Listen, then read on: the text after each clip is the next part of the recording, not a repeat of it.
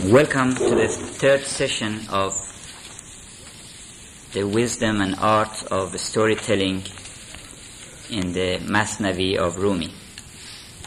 Rumi himself, in the beginning of his third book, is calling Hisamuddin, his disciple, his most beloved disciple, and he says, open the treasury of secrets in this third book. Mm-hmm. And I hope that Rumi will also open the treasury of secrets in our third session as well. In fact, except the first book of Masnavi, which is preluded by the Song of the Reed, except the first one, the other 5 books, it is altogether 6 books of Masnavi.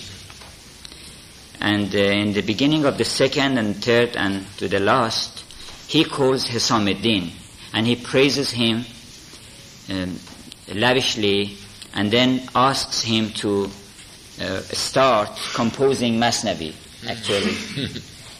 He says that this is all composed by Hisamuddin, as if Hisamuddin is dictating and Rumi is reciting it. So this Hisamuddin was his second,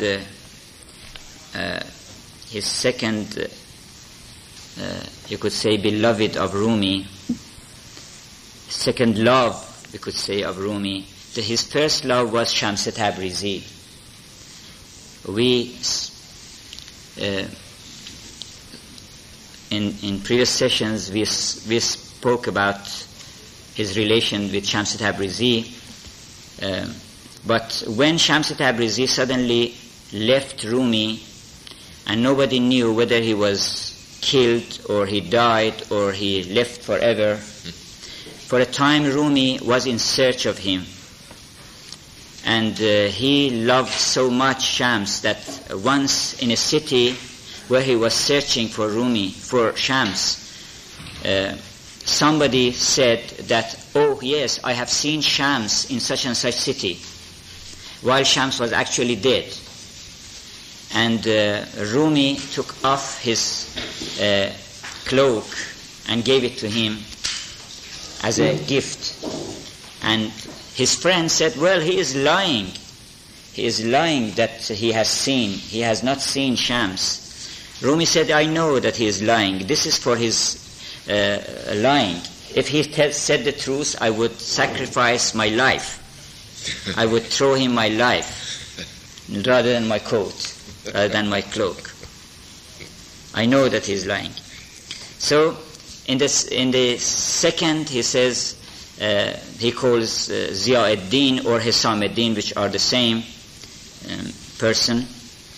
In the third, he says, Ey Hisamuddin, ey Ziaul Haq Hisamuddin, بیار این سوم دفتر که سنت شد 3 بار. در سوم دفتر بهل اعذار را, leave aside all excuses. برگشا گنجینه اسرار را, and open the treasury of secrets. And similarly in the 5th, for example, he says, Shah Hisamuddin که نور انجم است, Hisamuddin, who is the light of all stars, طالب آغاز سفر پنجم است. He has asked for the 5th book, so we have to start the 5th book. And in the last one he says, ای ضیاء الحق حسامالدین بسی میل می جوشد به قسم سادسی. We are very much interested to start a 6th book.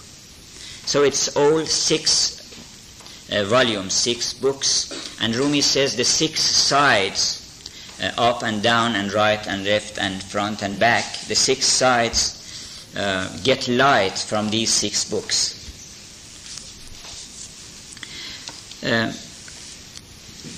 Today I want to refer very briefly to to speak a few words about the style or school of the literary school of Rumi,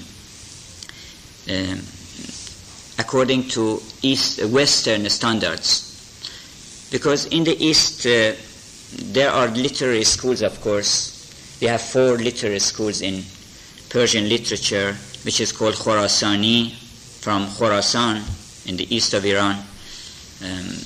It is normally named by the place. Araqi, which is the center of Iran, not Iraq, but the center of Iran was called Araq Ajam, means the Persian Iraq. And then Sabke Hindi, the Indian style, which is very similar to Baroque style in European, in Western culture. And the last one is restoration to the first, which the latest poets of Iran mostly showed interest in the restoration style. What was that called in Persian? Dore Bazgasht, means returning to the first school, which was simple and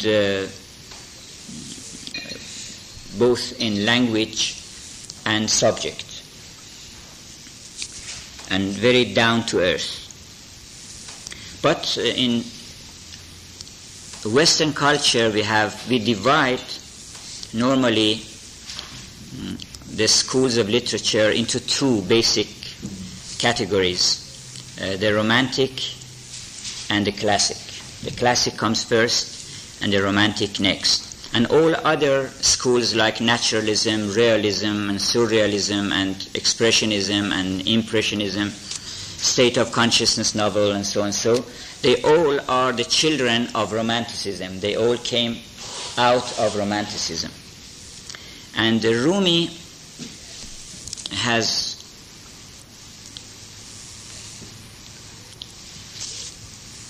used both classicism and romanticism in balance, and he has created an equilibrium between the qualities of both.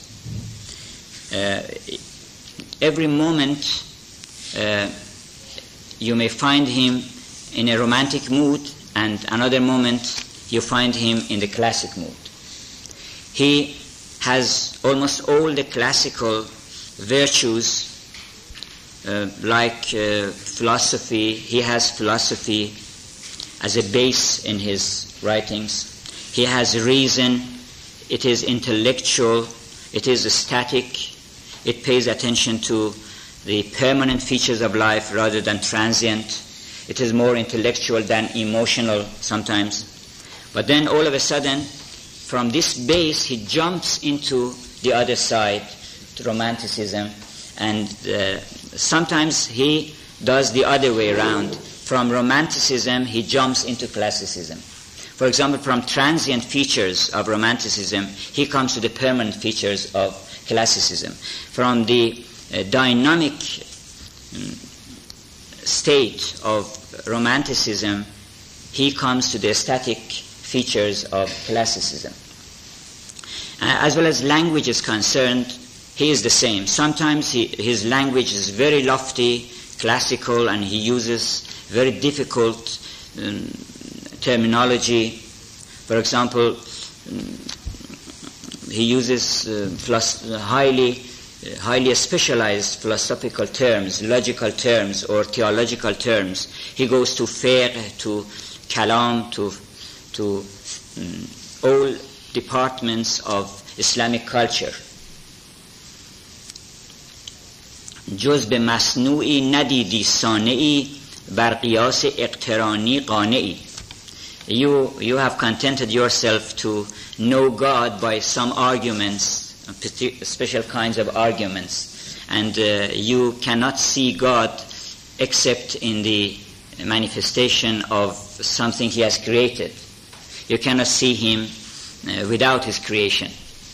So sometimes he is a man speaking to men, like romantics, and sometimes he rises so much to the highest heaven, and he is very far from understanding.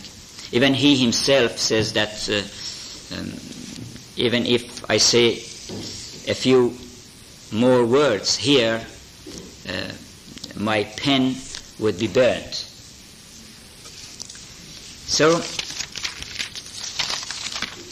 but all the time, the story is the same story.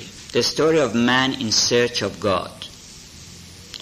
And from the first story, which is the story of the maiden, we spoke about it, to the last story, which is very beautiful and gives the Mantiqut, the conference of birds of Attar in a different form, all are the stories of love.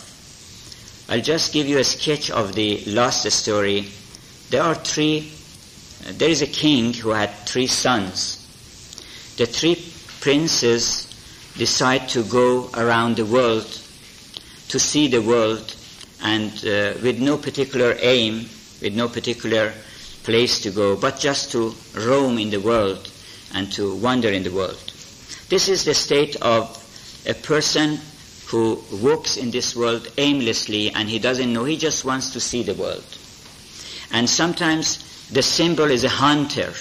A hunter is going this way and that way, and wherever the game takes him.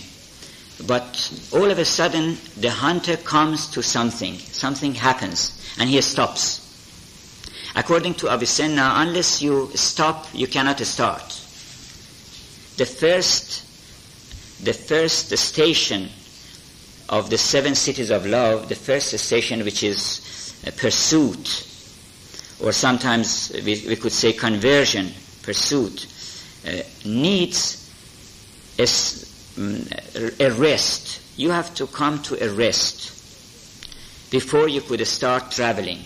And that rest comes from a poem, something happens to you, a love, or when you are in company of nature, a bird may give you that state of rest. And then you start. So these 3 princes start wandering and journeying around the world until they come to a castle, which is called the Castle of Form, the Castle of Paintings. Qal'e Zat al-Suwar. It is the castle which has many pictures in it, which is this world. And then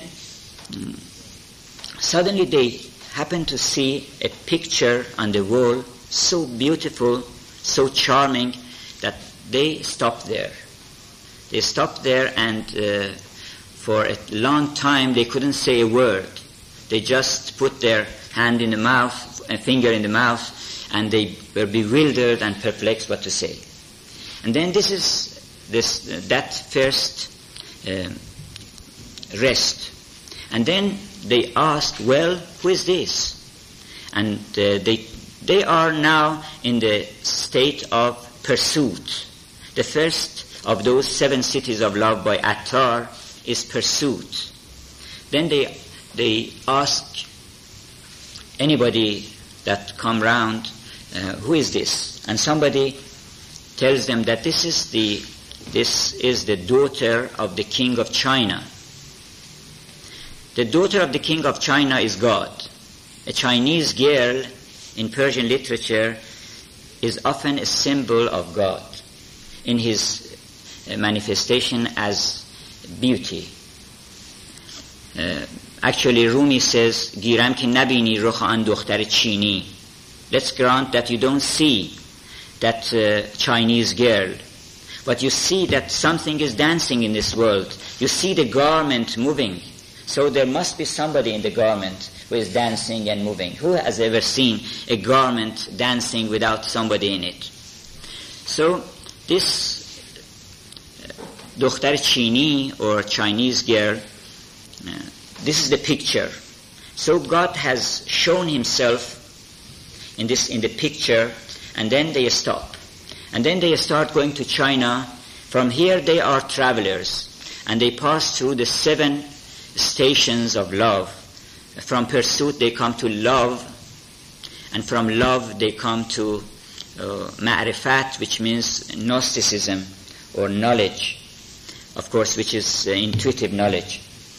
And Rumi wants to say that unless you love, you can know nothing. If you are not a lover, you know nothing. You know only yourself. Even that is doubtful, because you cannot even know thyself. After love comes ma'rifat, or Gnosticism, or knowledge. Doctor. Gnosis. Gnosis, Yeah. yes, sorry. Gnosis. And then he finds that, the three princes go to China, and then they find that, such a coy, disdainful mistress. This is istighna, means the fourth station. And then they come to unification. They find out that the whole world turns into one thing for them. And then they are perplexed in the sixth station, which is hayrat, perplexity and bewilderment. And the last one is annihilation. And one of the three brothers who was a true lover, of course all of them were true lovers, but one of them especially was the winner, who could completely get to final union. And he was the most idle and the most lazy of them. You see, this laziness has a special mystical meaning in Persian literature, that they insist that you should be lazy. You should not try too much. You should submit yourself to the will of God. So, from the beginning to end, all the stories of Rumi are to be regarded as love stories, each time in a different feature. You can almost sum them up in a few archetypal forms, which we may do in the last session. Now in this session we have several stories. I doubt if we could finish all of them, but we start from the first. This one here. Not the third one. This is this is the first one. Yes. So will you please? Yes. One night a Bedouin woman said to her husband, and she carried her talk beyond bounds, "We are suffering all this poverty and hardship. All the world are living in happiness. We alone are unhappy." You see, here he is romantic. He's talking about ordinary quarrels between a husband and wife, and ordinary language. There is a conversation between them, a dialogue and a quarrel.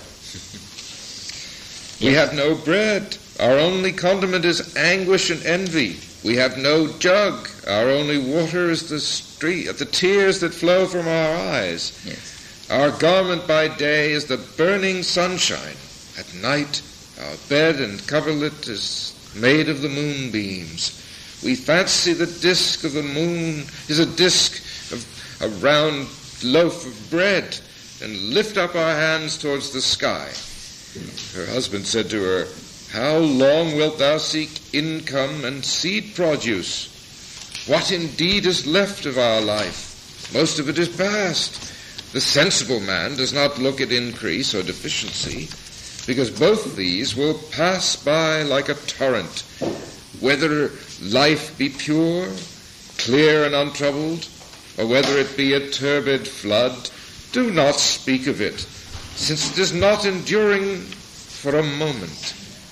In this world, thousands of animals are living happily, without up and down, without anxiety.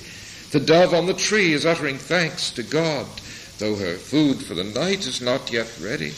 You see, you will find the English romantic poets expressing the same ideas. People like Shelley, Wordsworth, Keats, and Byron. That you can go to nature and see that the birds are singing and praising God, and they do not have so much care. What is this life? If full of care, we have no time to stand and stare. You see? The nightingale is singing glory to God and saying, "I rely on thee for my daily bread, O thou who answerest prayer."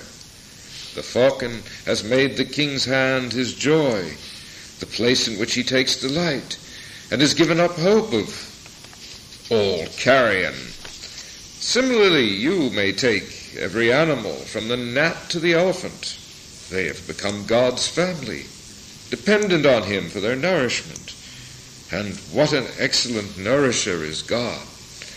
All these griefs that are within our breasts arise from the vapor and dust of our existence and wind of vain desire.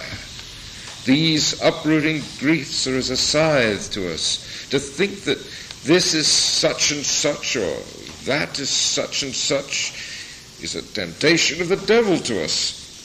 Know that every pain is a piece of death. Expel that heart of death from thee, if there be a means of doing so. When thou canst not flee from the part of death, know that the whole of it will be poured upon thy head. If the part of death has become sweet to thee, know that God will make the whole sweet. Yes, you see, here the most important point is that one definition of Socrates for philosophy is that philosophy is a practice of death. It's very interesting definition, but it is right. Because since death is final detachment and separation from everything, so every little detachment you make, renouncement you make, it's a little, prepares you for that. So when these small separations are sweet for you, then the whole of it will be sweet for you. I march with stout heart towards contentment.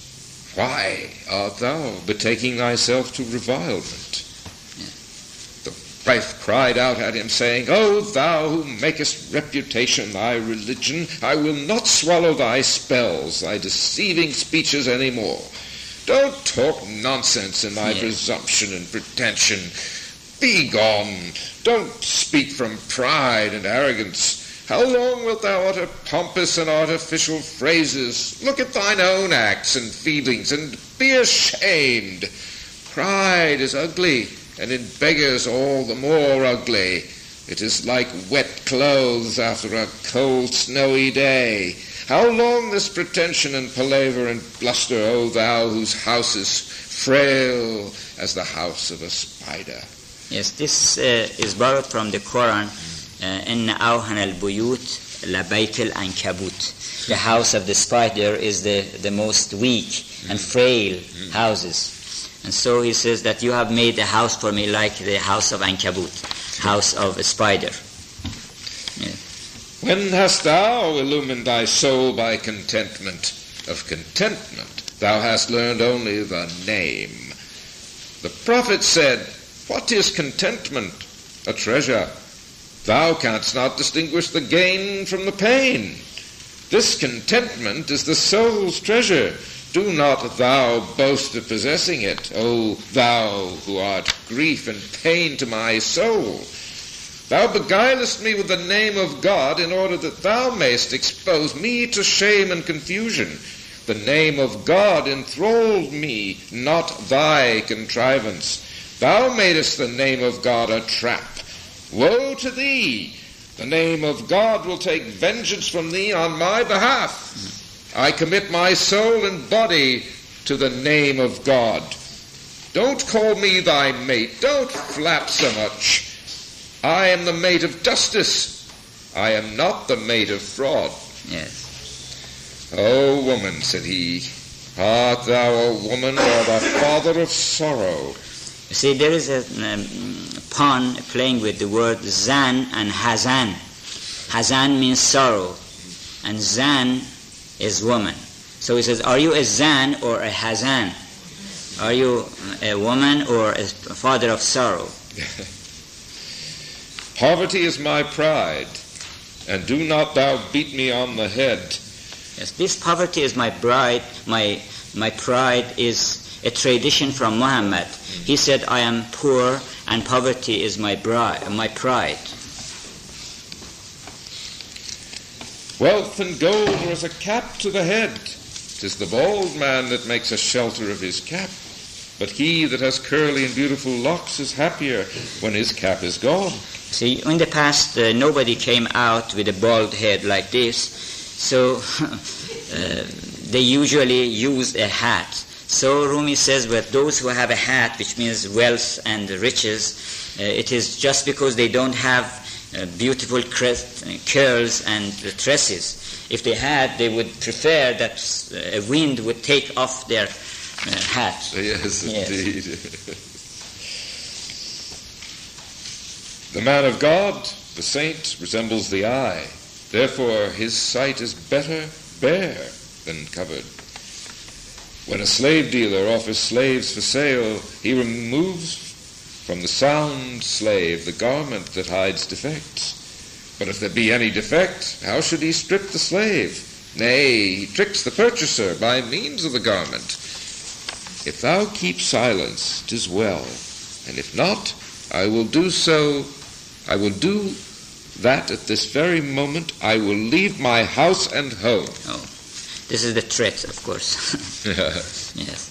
Okay. When the wife saw that he was fierce and unmanageable, she began to weep. Tears, in sooth, are a woman's lure. She said, when did I imagine such words from thee? I hoped of thee something different. The wife approached by way of the self-knotting. زن در آمد از طریق نیستی گفت من خاک شمایم نیستی. I am just your dust. I'm nothing. Yes. I am thy dust, said she, not worthy to be thy lady wife. Body and soul and all I am is thine. The entire authority and command belongs to thee. If because of poverty my heart has lost patience, it is not for my sake, but for thine. Thou hast seen my remedy in afflictions. I am unwilling that thou shouldst be penniless. I uttered infidelity, blasphemy. Lo, I have returned to the true faith. I am come to submit with all my soul to thy command. In this fashion was she speaking graciously and winningly. Meanwhile, a fit of weeping came upon her. When the tears and sobs passed beyond bounds from her who was fascinating even without tears, there appeared from that rain a lightning flash that shot a spark of fire from the heart of the lonely man. You see, such a beautiful image that because of that rain, it was raining, and then out of that raining there came a lightning as well. And that lightning burnt the heart of the man totally. And then Rumi explains how is it that the tears from a lady is so impressive. Yes. Yes. She sat, she by whose beauteous face man was enslaved. How will it be when she begins to play the humble slave? She at whose haughtiness thy heart is trembling, how wilt thou fare when she falls a-weeping before thee? She from whose disdain thy heart and soul are bleeding, how will it be when she turns to entreaty? Now, Rumi wants to say that ladies, women, are on the throne of coyness, on the throne of disdainfulness. So, and man is on the throne of prostration and need, and and begging.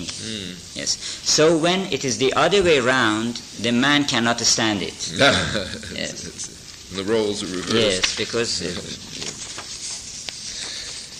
she in whose tyranny and cruelty we are snared, what plea should we have when she rises to plead?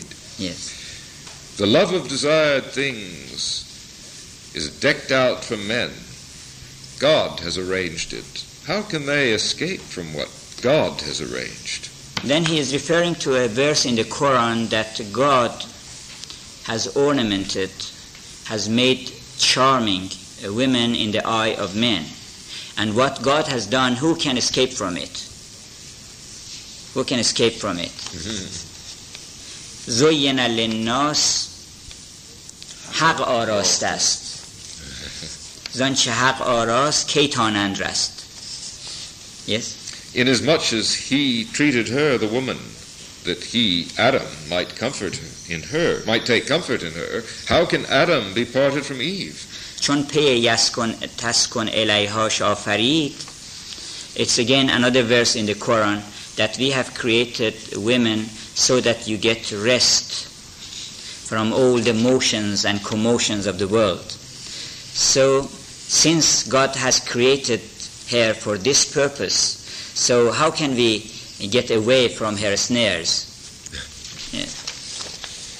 Though the husband be Rostam, son of Zol, and greater than Hamza in valor. Yes, Rostam is the national hero of Iran, the Hercules, and Hamza is hero in the Muhammad's fight against infidels. And also Muhammad's uncle, cousin. Cousin. Yes. Though the husband be Rostam, son of Zol, and greater than Hamza in valor, as regards authority, he is his old woman's captive. The prophet, to whose words the whole world was enslaved, used to cry, "Speak to me, O Humaira." Yes, Kallimini ya Humaira. This is a tradition from Muhammad that he, every now and then, he asked Humaira to speak for him, while he spoke for the whole world. But he asked Humaira, his wife, Aisha, yes. The water prevailed over the fire by its dread onset, but the fire makes it seethe when the water is screened in the cauldron. When a cauldron comes between them, O king, the fire annihilates the water and converts it into air. If outwardly thou art dominating thy wife, like the fire quenching water, yet inwardly thou art dominated, and art seeking the love of thy wife. Yes, this image is very insightful in relation between man and woman. And Rumi wants to say if there is nothing between them, it's all liberality, then it's no good. When it is all stopped and all the relation is stopped, it's no good. Because it's like you have fire here and the pot here. It never boils. And if there is no pot at all, the fire is here and the water comes to the fire and it is extinguished, it's no good. So there should be a balance so that the heat comes to the water and turns water into hawa. Hawa means air, but at the same time it means love. Nis kardan ab ra kardash hawa. So if there is something between them, which is the pot, and the water is in the pot, so it would boil in the course of time. But it should be quite near the fire.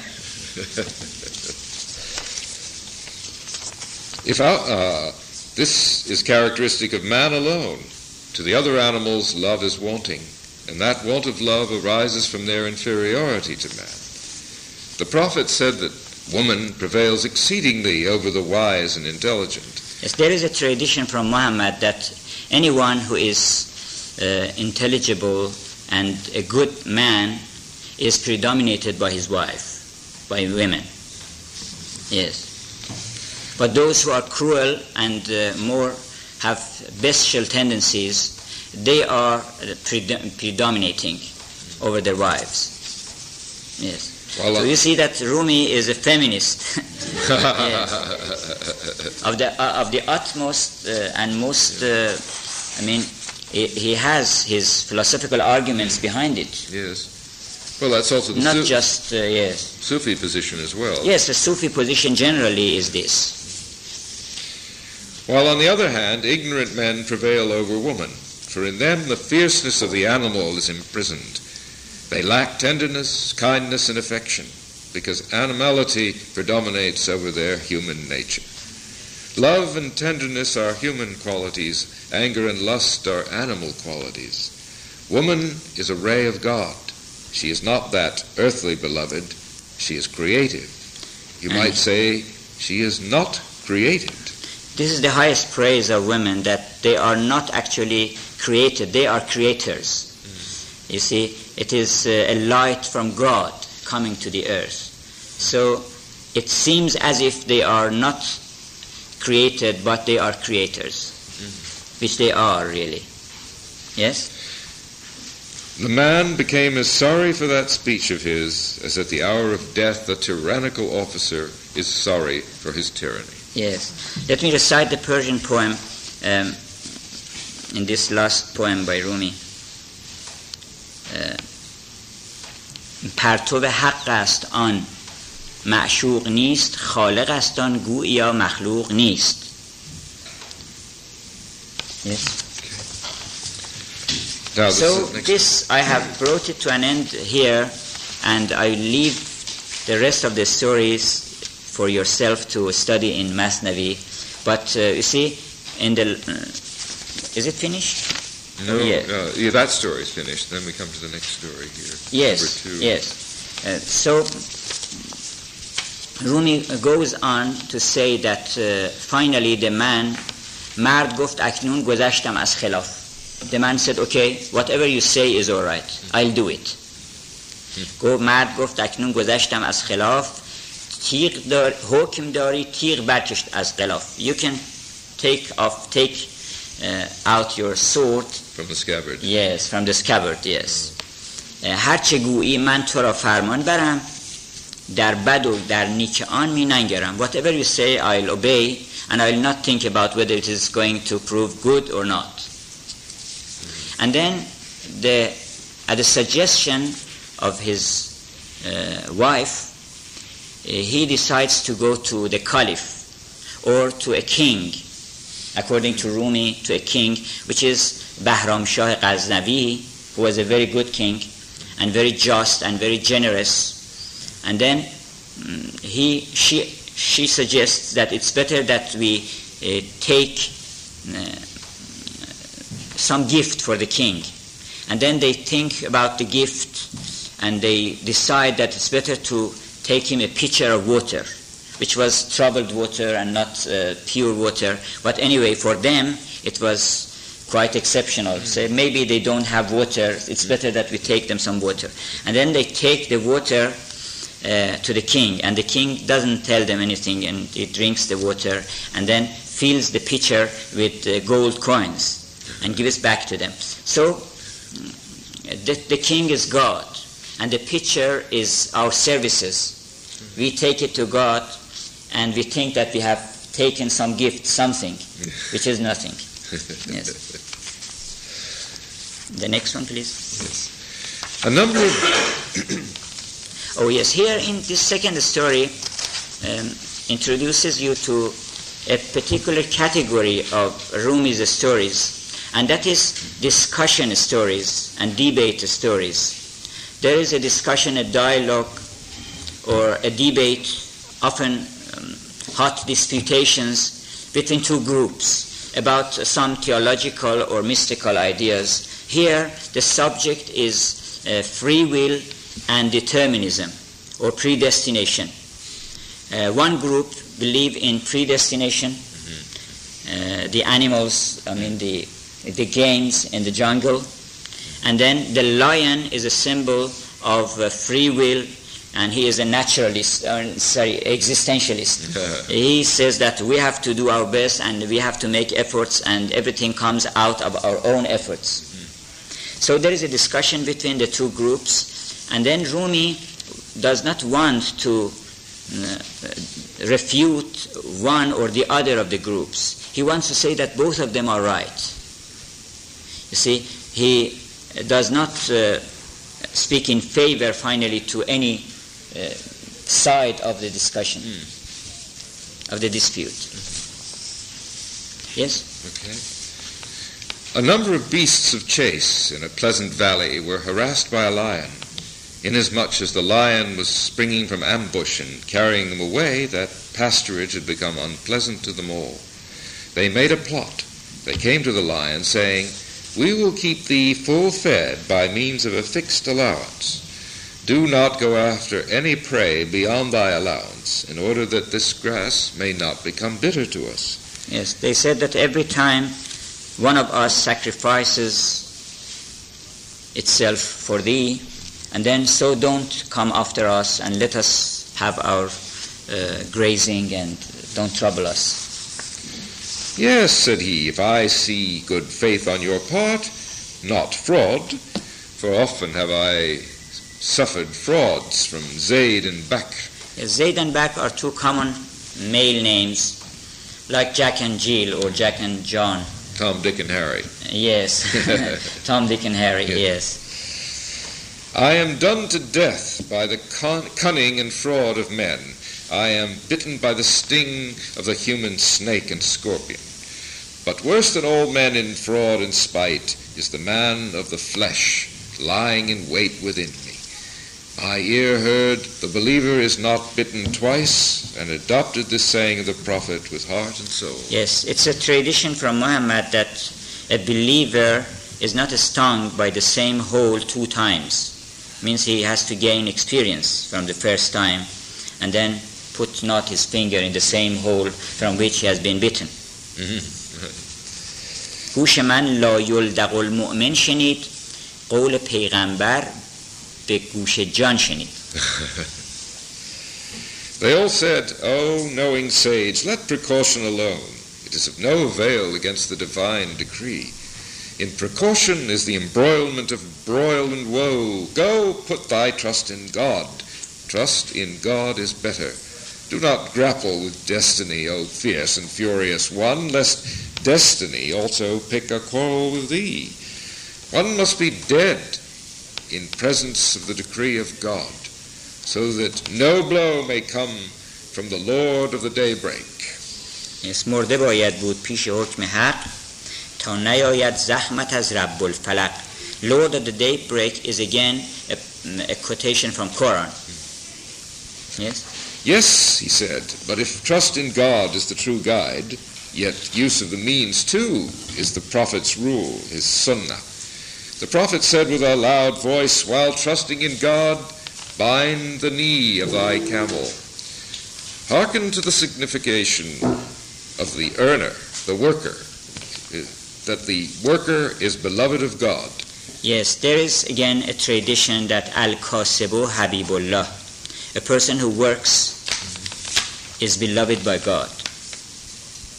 Through trusting in God, do not become neglectful as to the ways and means.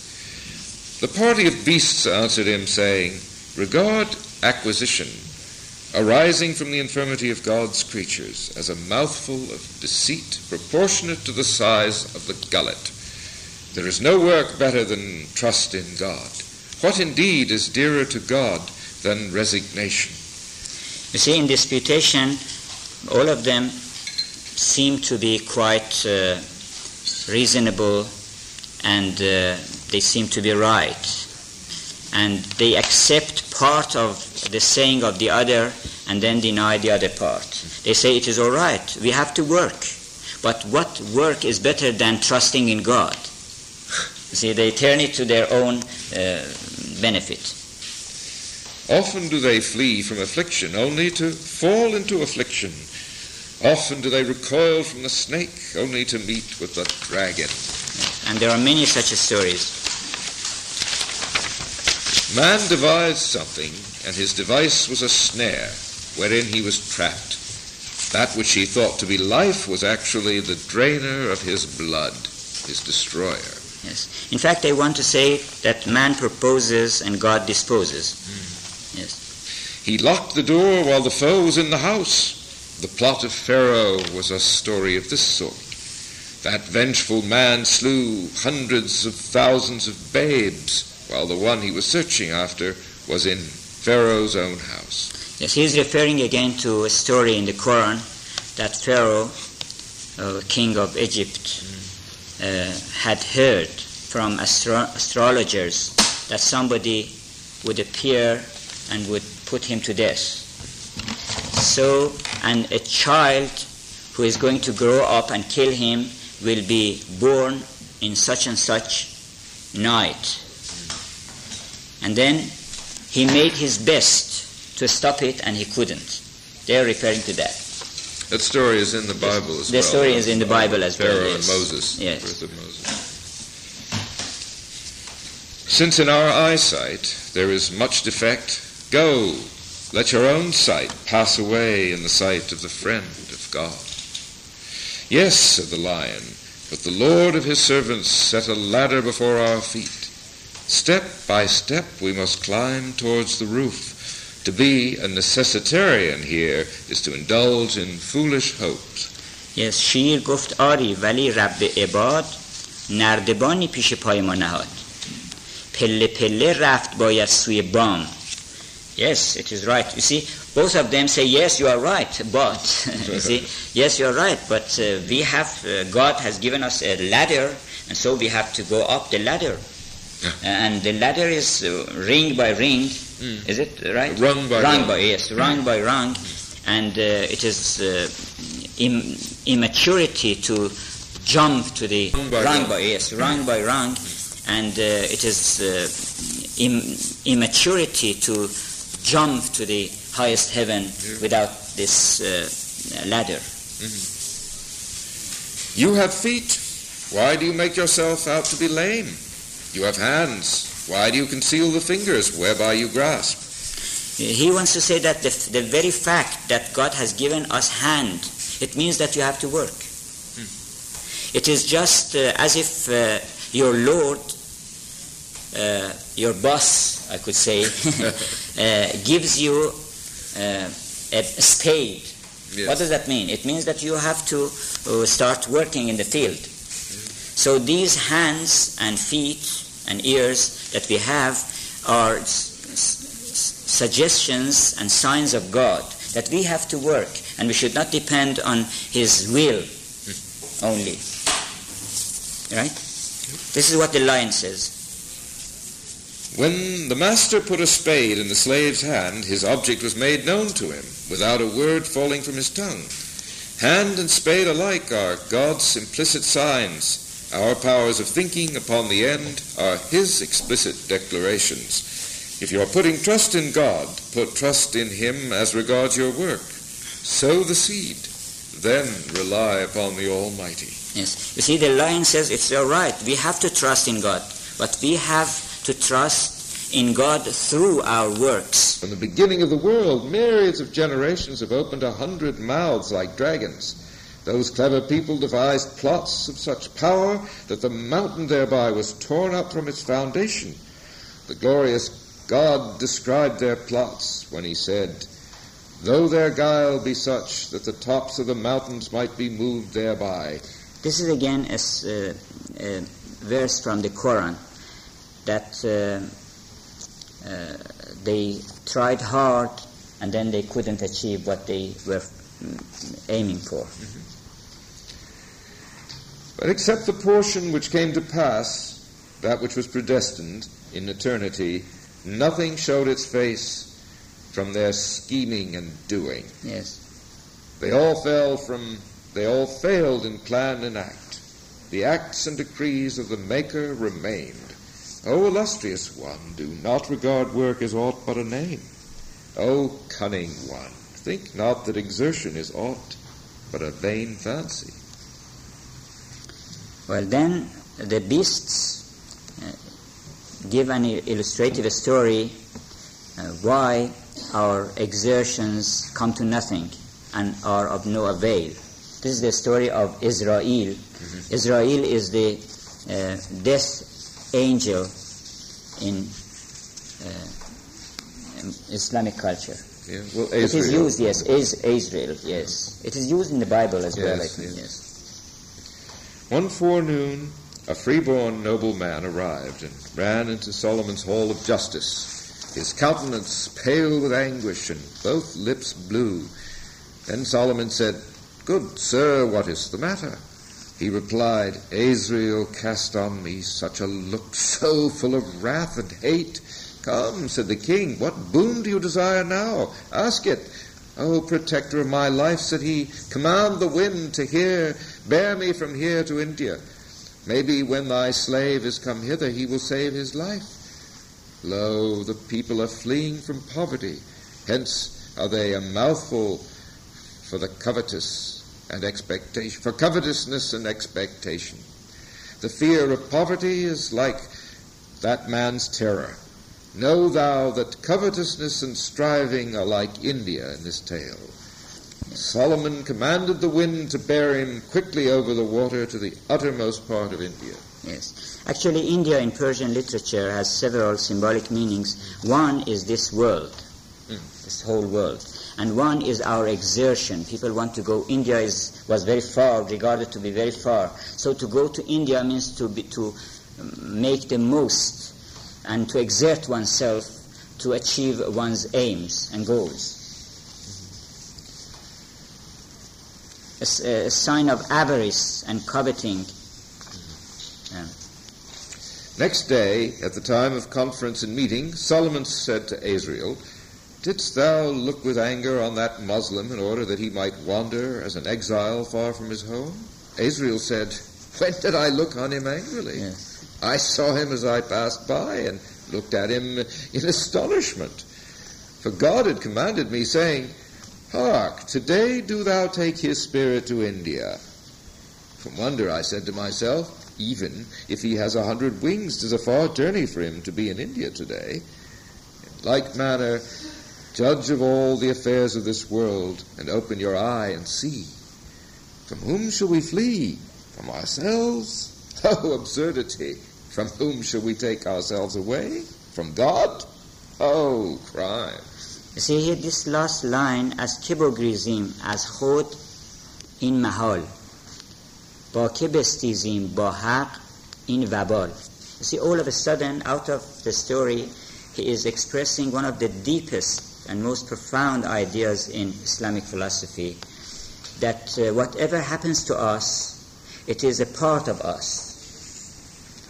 You know, when in Shahnameh Ferdowsi, when Rustam kills his own son unknowingly and is bemoaning and bewailing, the son says, no, don't be sorry about that, because it is a part of being Sohrab. Sohrab was the son. It's a part of my being. The key was given only to you. It was the door of my life. So Rumi believes that whatever you see outside, whatever happens to you, it is not because of the outside, it's because of you. So you can never escape from yourself, because if it is a part of you, it will happen to you. It's a part of you. As که بگریزیم از خود, how can we escape from our own self? It is impossible. Yes? Yes, said the lion. But at the same time, consider the exertions of the prophets and the true believers. God, exalted is He, prospered their exertion. You see, again, the lion says, yes, it is right. But you see that so many prophets and saints in the world have exerted, they have worked hard, and they have decided to do this and that, and they were not necessarily determinists. That's right. Yes. God prospered their exertion and what they suffered of oppression and heat and cold. Their plans were excellent in all circumstances. Everything done by a goodly man is goodly. Their snares caught the heavenly bird. All their deficiencies turned to increment. O Master, exert thyself so long as thou canst in following the way of the prophets and saints. Endeavor is not a struggle with destiny, because destiny itself has laid this endeavor upon us. Plots for gaining the things of this world are worthless, but plots for renouncing this world are inspired by God. Yes. You see, here Rumi is teaching again. He has forgotten about the story of the animals. He is giving his own points of view, his own teachings, that yes, it's good to be, when we say renounce the world, it doesn't mean the bounties and the good things of the world. It means ignorance and being negligent of God. چیست دنیا از خدا غافل شدن. What is the world? The world is just being negligent of God. So if you are rich and you are not negligent of God, it's okay. So he says that richness is like the water. If it is inside the ship, it would drown the ship, if it is not for your own self. But if it is outside, then it is very good, and it is a steed for the ship to walk on, to move on. The right plot is that the prisoner digs a hole in his prison in order to escape. If he blocks up the hole, that is a foolish plot. This world is the prison, and we are the prisoners. Dig a hole in the prison and let yourself out. What is this world? To be forgetful of God. Yes. It is not merchandise and silver and weighing scales and women. Because they often blame Sufism and mysticism that, well, you want to renounce the world and you are calling people not to work and not to pay attention to this world. So what is going to happen in this world?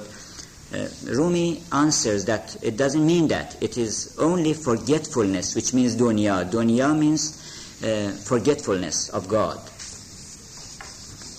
You can enjoy yourself in the world.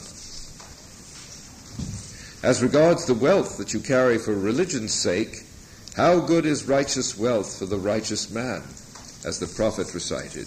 Yes, there is a tradition that ni'ma malun salih, how good, what a blessing is a good riches, good wealth. Water in the boat is the ruin of the boat, but water underneath the boat is a support.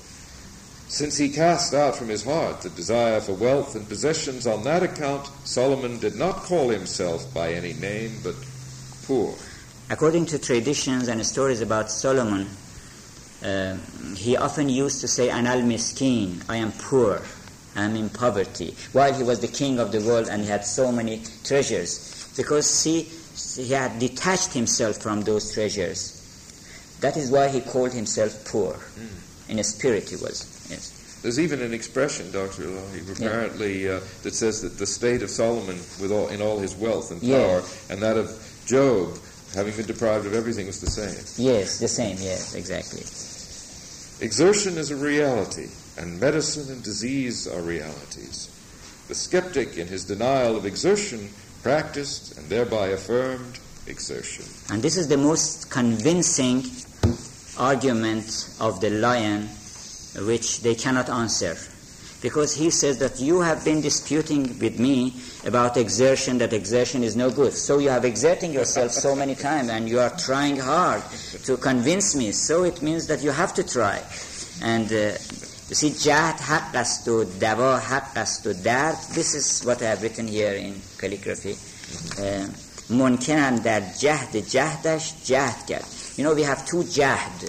One means exertion, and the other means denial. So the one who is denying, by the mere fact that he is denying and he is insisting on his denial, it means that he is giving an affirmative vote to it. Yes. But Rumi, not here but in other places in Masnavi, he refers again and again to this story of Jabr and Ikhtiyar, means determinism and free will, fatalism and free will, or predestination. Some people might think that he speaks even contradictory. If he is a follower of predestination, then why are these stories? If he is not, why he says the other way? But the answer is that love is the meeting place of all contradictions. Love is a free will which has no freedom. Because when you are a lover, you freely, out of your own sweet will, you accept to be ruled by your beloved. So it is both predestination and free will at the same time. But of course this is the love of David, father of Solomon, that is the love of, according to stories, both in the Bible and in the Quran, David had 99 wives, and he coveted the wife of his neighbor as well. And Rumi in Masnavi somewhere, quoting from Daghouqi, in the words of Daghouqi, he says, yes, he is right, David was right, I am the same like David. Because avarice in love is a virtue, although avarice is a vice, but when it comes to love, love turns all vices into virtue. It's very good. And I am sitting in the midst of the در میان بحر اگر بنشسته‌ام, if I'm sitting in the midst of the ocean, but still I want the pitcher of water as well. It means that it doesn't mean that really 99 wives. Rumi's interpretation or commentary is that it means love is not 99%, it is 100%. You have to, not one is to be excluded. If there is one person in the whole world whom you cannot love, then you are not a lover. So love is 99%, not 100%, not 99. And Attar also in Mantuqatir refers to it. تا کنندت خوش بنال از درد دل داوودوار تا کنندت هر نفس 100 جان نثار. Then if you become like David and sing like David in love, then every moment they would offer you 100 souls, 100 new life. So the key to all problems in Masnavi is love. You see, when you ask, for example, what is the difference between cause and effect? Love. Love is the final solution. یک دسته کلید است به زیر بغل عشق از بحر گشاییدن ابواب رسیده. A bunch of keys is under the arm of love. He has come to open all doors. Yes? And the third one, shall we have time to read the third one as well? Yes. Okay, yes. Moses saw a shepherd on the way. Now, this is the most beautiful. Where is the third one? Oh, you don't have a copy of it? Yes. Yes. If you don't have it? Okay. Are there other copies?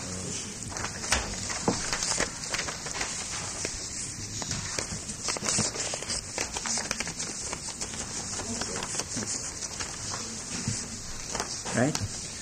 Moses saw a shepherd on the way who was saying, O God, who choosest whom thou wilt, where art thou, that I may become thy servant, and sew thy shoes, and comb thy head, that I may wash thy clothes, and kill thy lice?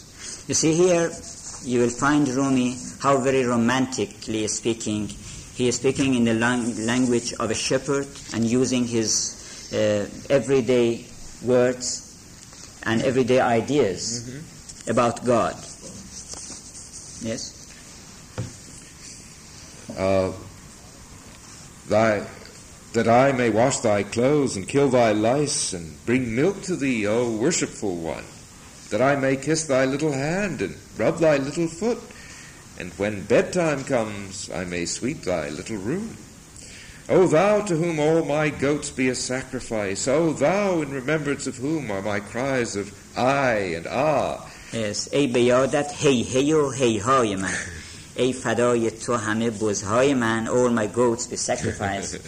ای به یادت هی هی و هی های من, because the shepherds often say, hey, come on, calling the goats, hey, hey, and hi, hi. Yes. Actually, to really put this across, it should be read in a sort of good Yorkshire or West Country accent, with a good, rich tone. Yes. The shepherd was speaking foolish words in this wise. Moses said, Man, to whom is this addressed? He answered, To that one who created us, by whom this earth and sky were brought to sight. Here Moses is a symbol of formalism. He is not referring to the prophet actually. He has borrowed him as a symbol. Because Moses is the lawgiver. Yes, because, of course there is reason behind it. He was a lawgiver, so he is being used as a symbol here. Yes. He answered to that one who created us, by whom this earth and sky were brought to sight. Hark, said Moses, You've become very backsliding. Indeed, you have not become a Muslim. You have become an infidel. گفت موسی های خیره سر شدی، خود مسلمان ناشده کافر شدی. Even before becoming a Muslim, you are an infidel. What babble is this? What blasphemy and raving? Stuff some cotton into your mouth. The stench of your blasphemy has made the whole world stinking. Your blasphemy has turned the silk robe of religion into rags. Shoes and socks are fitting for you, but how are such things right for one who is a son? If you do not stop your throat from uttering these words, a fire will come and burn up the people. The shepherd said, "O Moses, thou hast closed my mouth, and thou hast burnt my soul with repentance." He rent his garment and heaved a sigh and hastily turned his head away towards the desert and went his way. A revelation came to Moses from God. "Thou hast parted my servant from me. Didst thou come as a prophet to unite, or didst thou come to sever?" See, here Rumi is giving the main function and message of all prophets in this world. They have come to unite, not to separate. So far as thou canst, do not set foot in separation. Of all things the most hateful to me is divorce. This is again a tradition from Muhammad that he said, I hate nothing more than divorce. I have bestowed on everyone a special way of acting. I have given to everyone a peculiar form of expression. In regard to him, it is worthy of praise. In regard to thee, it is worthy of blame. In regard to him, honey, and in regard to thee, poison. I am independent of all purity and impurity, of all slothfulness and alacrity in worshiping. Yes. He wants to say even what the saints and prophets say about God is no better than the things that the shepherd was saying. So when you say, "Oh, glorified you are," it is the same as those babbling of the shepherd. ما برون از پاک و ناپاکی همه. We are away from, we transcend all the purities and impurities. Yes. The religion of love is apart from all religions. For lovers, the only religion and creed is God. مذهب عاشق ز مذهب‌ها جداست. عاشقان را مذهب و ملت خداست. If the ruby have not a seal graven on it, it is no harm. Love is in the sea of sorrow, is not sorrowful. عشق در دریای غم غمناک نیست. One of the sure signs of being a lover is to be happy. Even if you are in the ocean of sorrows, love is happy even in the ocean of sorrows. After that, God hid in the inmost heart of Moses mysteries which cannot be spoken. Words were poured upon his heart. Vision and speech were mingled together. Yes, because before that, Rumi often refers that Moses was not a man of vision, but a man of hear. Because he was Kalimullah, he spoke to God through ears. But here he says that they mixed vision and words together. And Moses was raised one stage from ear to eye. How oft did he become beside himself, and how oft return to himself? How oft did he fly from eternity to everlastingness? Yes. چند پرید از ازل سوی ابد. So many times, in one moment, so many times he jumped from this eternity, from pre-eternity to post-eternity, and then back in one moment. If I should unfold his tale after this, 'tis foolishness in me, because بعد از این گر شرح گویم ابلهی است. I would be foolish to explain anything more about this. زان که شرح آن ورای آگهی است. Yes. Because the explanation of this is beyond our understanding.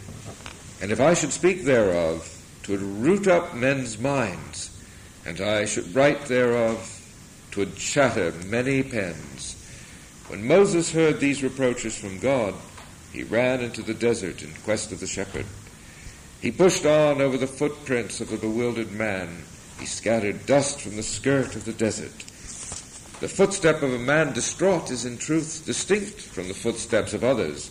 At one step he moves like the rook, straight from top to bottom of the chessboard. Yes. Rumi often refers to the fact that a lover is totally different, whether he walks, whether he talks, whether he runs or sits. In all features, in all behaviors, he is totally different. And he says that if you close my eyes and there is one lover out of 1,000, I can tell you where he is standing. By one word, you can say whether he is a lover or not. At one step, he goes crossways, like the bishop, now lifting his crest like a wave, now going on his belly like a fish, now writing a description of his state on some dust, like a geomancer who takes an omen by drawing lines on earth or sand. At last, he, Moses, overtook and beheld the shepherd.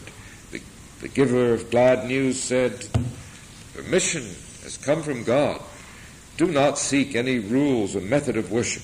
Say whatsoever your distressful heart desires." And it's very wonderful from a lawgiver to say there is no law. You see? It's very wonderful. And گفت مژده ده بعد چیز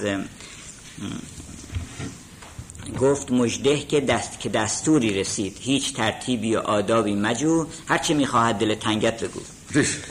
Say whatever you like. Yeah, whatever you like. Yes. No problem. You've got carte blanche. Yes, and he wants to say that when you come to love, when you are a true lover, all prohibitions are allowed for you. Because this is a quotation from English literature that the poet says that I never resist any temptation because nothing bad tempts me. So a lover should submit to all temptations, whatever he wants. He is, what is that word, ebahi in English? Antinomianism. Antinomianism, yes. He is free to do all he wants. Oh, ebahi would be libertinism. Libertinism, yes. Right, yes. Your blasphemy is the true religion, and your religion is the light of the Spirit. You are saved, and through you our whole world is in salvation. O you who are made secure by God, doeth whatso he willeth. Go, loose your tongue without regard for what you say. You see, this God does whatso he willeth. It's again a verse from the Quran, and God can do whatever he likes. So a lover of God is the same. He is ma'af, he is exempted from all prohibitions, from all laws. 4 Indians went into a mosque. They bowed their heads and prostrated themselves for worship's sake. Each one performed the takbir, following upon a niyat, and began to pray with lowliness and contrition. When the muezzin came, from one of them fell a remark, "O muezzin, have you given the call to prayers? Is it time?" The second Indian said on the spur of the moment, "Hey, you have spoken, and so your prayer is null." You know, in Islamic prayers, when you stand to pray, you have not to utter any word except those particular words which have been designed to be said in your prayer, which is a chapter of the Quran and some other particular words. So if you say just a casual word, then your prayer would be null, and you have to start again. That's right. So one of them said something to the muezzin, means the caller to God. The third one said to the second, "Oh, uncle, why do you rail at him? Tell yourself how to behave." Said the fourth, "Praise be to God that I have not fallen into the pit of error like these other 3 persons." Yes. آن چهارم گفت حمدالله که من در نیفتادم به چه چون این ستن. Thanks God that I did nothing, I said nothing. Yes. See, So he wants to say that those who find fault with people, they are not aware of their own faults. And a fault finder finds fault all the time. And so he is full of faults himself, because he is a fault finder. Right. Because he finds so many faults. Yes. So it takes one to know one. Yes. I think that we will not have time enough to go through this last part, which is very deep, and he has summed up, Rumi has summed up all schools of theology in Islamic as well as in Christian and Jewish culture. And he wants to say that all of these schools have a grain of truth in them. And you have, if you can take out the grain and leave the chaff, then you can make use of all of them. But it is in one of the most interesting stories, which can be categorized as a political story, in which Rumi says how a Jewish wazir, a Jewish minister, deceives people, and then he becomes a leader, a great leader and a saint for the Christians while he was a Jew. And then he misleads them and misguides them. No. Thank you very much. I would just like to insert one thing. There are two things I want, excuse me, with your permission. Yes. First of all, we have a tape of the last story in Persian, the Masnavi being sung, the same story. I want to put that on briefly. The other thing is, given your background in the Masnavi, I'd just like to draw your attention, everyone's attention actually, to two very important things in this. One is in the first part where we talked about woman as a ray of God. There's no story in any of the world's literature at that time, and you're talking about 1280, which equals this in raising the level of woman to this height of the divine creator. Yes. That's one thing, and I think maybe you'd like to comment on that. And the other thing is in terms of ecumenical understanding of the diversity of religions, religious plurality, there's no story, to my mind, and to my knowledge, which equals, that is to say, outside of certain stories in the Upanishads and the Vedas, but at least in the Semitic tradition, which equals the story of Moses and the shepherds. So these are classical stories. You know, the religion of love is apart from all of the religions. This is written in 1280. Yes. And you see, this this part which is in calligraphy, this is actually the last lines of the story, of this chapter, which unfortunately I have not given the English, but the Persian is Taze Zahro az shekar dar nagzari ki to az gulzar wahdat bubari. You see, the world is full of contrasts and conflicts. There is the sugar, and there is the venom, there is the what you call poison. So if you do not raise yourself from the level of conflicts and come to the world of unity, then you cannot enjoy yourself of that realm of unity. And then he adds wahdatan dar wahdat ast in Masnavi. This Masnavi is unity in unity. Even if it covers from the earth to the heaven, it covers all beings, but still it is unity in unity, and he does not believe in conflicts. What does he finally believe about the concept of laziness and work, which has come up? And then you mentioned the concept of laziness at the beginning, and then we have a story about work. What does Rumi think about the disputation between those that advocate laziness and those that advocate action? Oh, laziness. Yeah. Yes. Laziness. Yes. You know, this, he actually narrates a story that there was a man who had 3 sons, and then he wanted to divide his wealth and riches and estates between them. And then he told his lawyer, his his advocate, his steward, yes, that you have to divide it according to which is the more lazy, and give to the most laziest. And then he comments on that to be lazy is to stop making any plot against God. You see, when you are trying hard, well, what can I do to make the most of my life? What can I do to make money? What can I do to do this and that? You shouldn't do that. You should just say, what can I do? What can I best to do which makes God content? So in that case, you do not have much to do. You should not struggle too much, because you have to tell the truth. You should not think of 100 stories to tell. You see?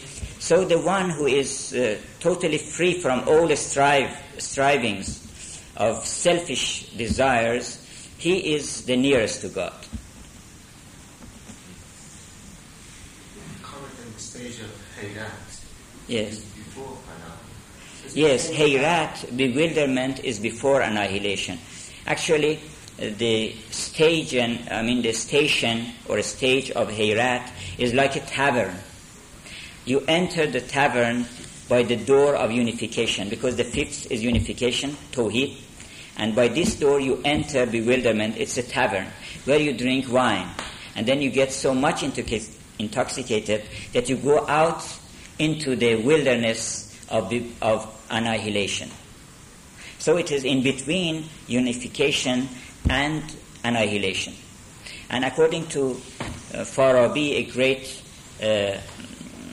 philosopher before Avicenna, and in some respects greater than Avicenna, he's actually the master of Avicenna.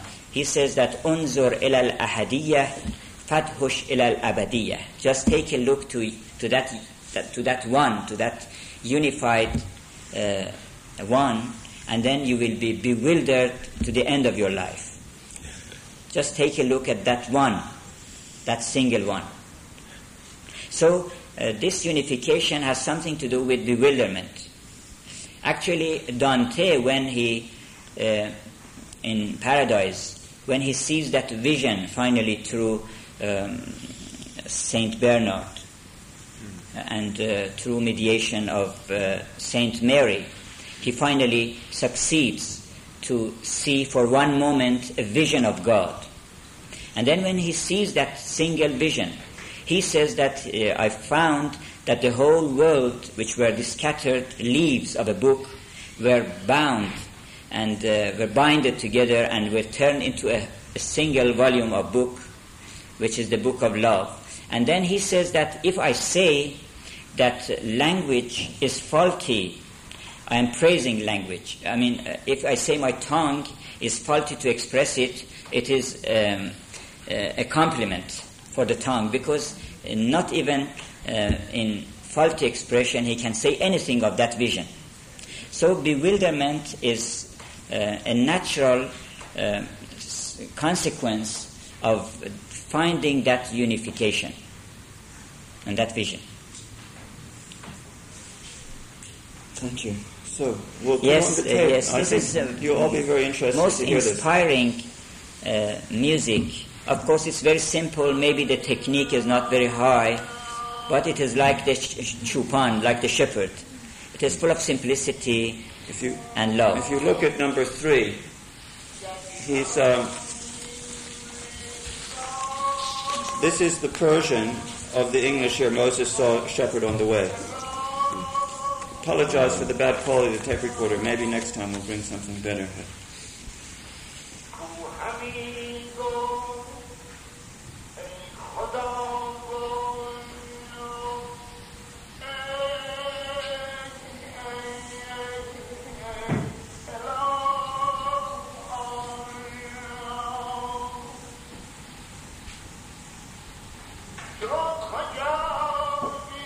We'll listen to 5 lines and then...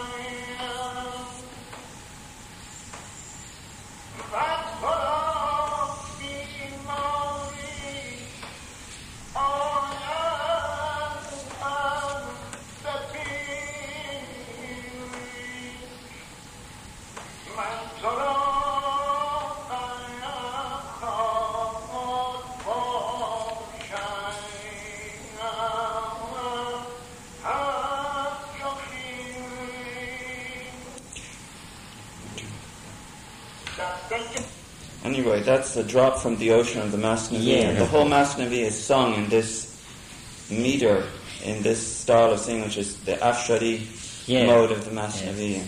And you know, one of the qualities of Persian vocal music is that the one who is singing is not performing a musical performance to show that how skillful he is in that. He is just dedicated to the poetry. And often it happens that the singer starts singing, starts shedding tears, and he stops the singing, and then resumes again. And suddenly he stops and asks a master, because my father had some gatherings, and some of his friends started singing Masnavi. They started to sing from somewhere, and then he stopped it suddenly, and then, well, what does that mean, that line?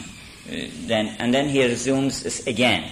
You see, it is not like a musical performance. It's just being happy and rejoicing in the poetry. Thank you very much.